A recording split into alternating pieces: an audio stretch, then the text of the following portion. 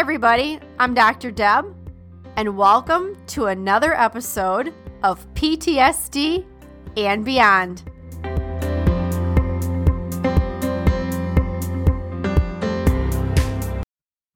Welcome to the PTSD and Beyond podcast, where we give you insights into post-traumatic stress, trauma recovery, healing, and beyond. I'm Dr. Deb Lind, and in each episode, I have a conversation with a guest who will stimulate your mind, touch your heart, and connect with your spirit, and also give you a greater understanding of yourself and others on this healing and recovery journey walked by so many of us before, wounded healers with lived experience and heroes. Hopefully, we'll also provide a glimpse into possibilities and purpose, hope, and inspiration. Thanks for listening and enjoy the podcast. One last thing, guys, before we dive into today's episode, if you'd like an ad-free experience and like early access to new episodes and special events, I want to let you know you can join us at patreon.com. That is patreon.com/PTSD and Beyond. All right, let's do it. Hey, everybody, it's Dr. Deb here with PTSD and Beyond. And the Daily Book of Positive Quotations by Linda Picone. Today's topic is strength in adversity. Today also is the last day of January. Can you believe the first month of 2023 is coming to a close?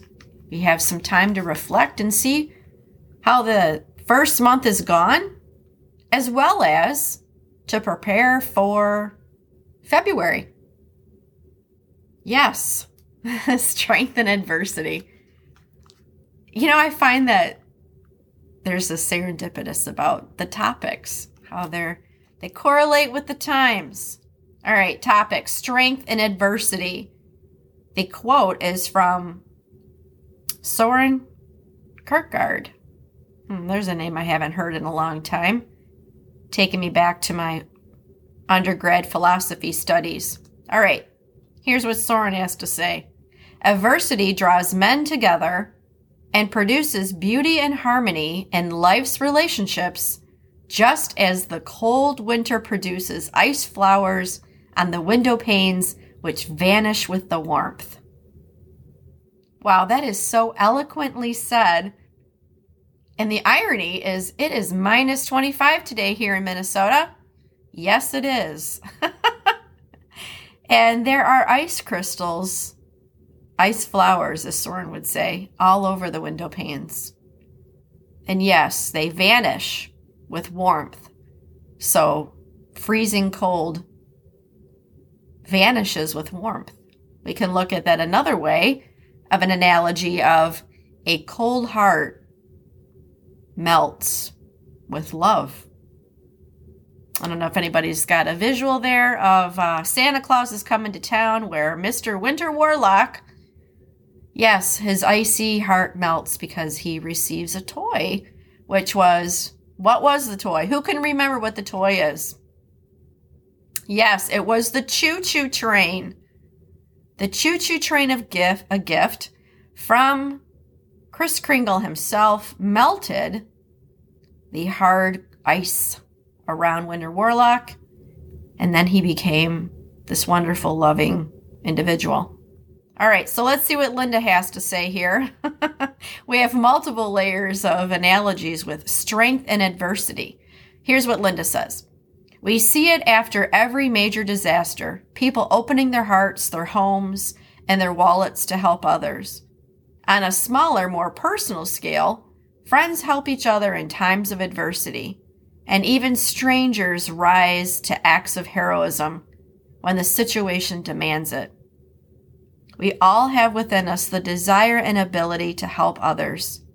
It's too bad that we forget this until adversity strikes. You know, Linda, I'm going to applaud you. If I had one of those motherboards that had an applause function, that's exactly what I would be doing right now. There would be major, major, major applause for this one. Yes, I've often asked myself the question, why do we celebrate Thanksgiving and give to others in our community from Thanksgiving to the end of the year. And not the rest of the, 365 days. Actually, so if we take, technically, if you want to calculate the math, because there might be somebody out there that says, wait a minute, actually, no, it's not really 365 because you're talking about from Thanksgiving till the end of the year. What happens with the remaining 11 months, 10 and a half months?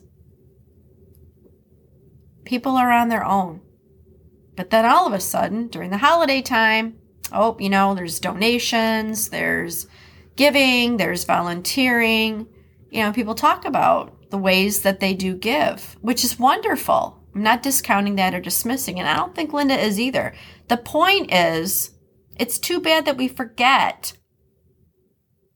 It's too bad that we don't act throughout the year until adversity strikes. Okay, not to toot our own horn, I'm going to actually give this shout out to Dr. Pam Hall. If you haven't checked out her work, she is an incredible psychotherapist who works with the veterans community. She's a forensic psychologist.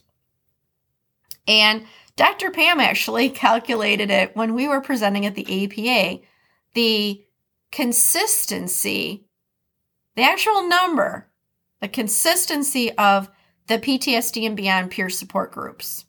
That happened every Monday. Were you there last night? If you weren't, there's a link in our summary notes. Go click on it. You'll get on the list with the registration invite for next week's peer group. But she calculated it, and it never occurred to me. It was like, V8 moment, right? Okay. Yes, when you do something 200 consecutive Mondays, that says something. And I give a shout out to the people in our community because there's many people around the world that makes it happen. Now, how can we remember throughout the year? And not just when adversity strikes, not just when, a disaster happens. When can we maintain the level of awareness and be mindful throughout the year to have the ability and do help others? So here's the affirmation, okay? This is Linda's affirmation. This is what she says. If I would help someone in disaster, why can't I help someone right now?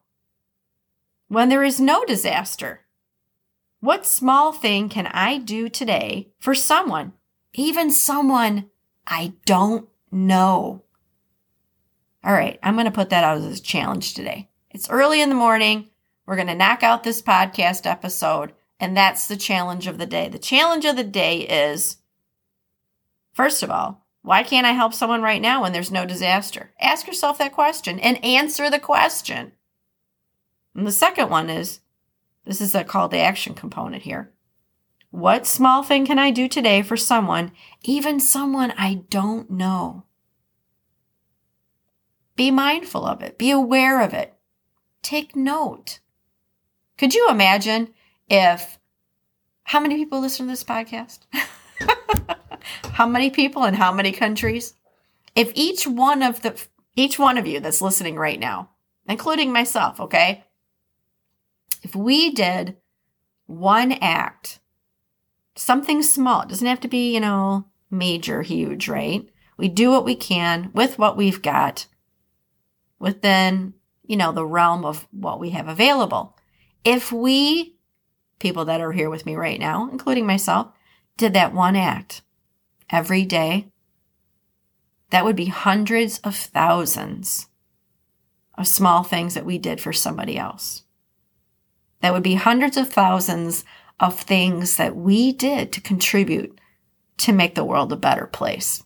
And I think we're going to end that right there. That's it. We're done. All right, you guys, you know what's coming next? Yes, please leave us a 5-star rating.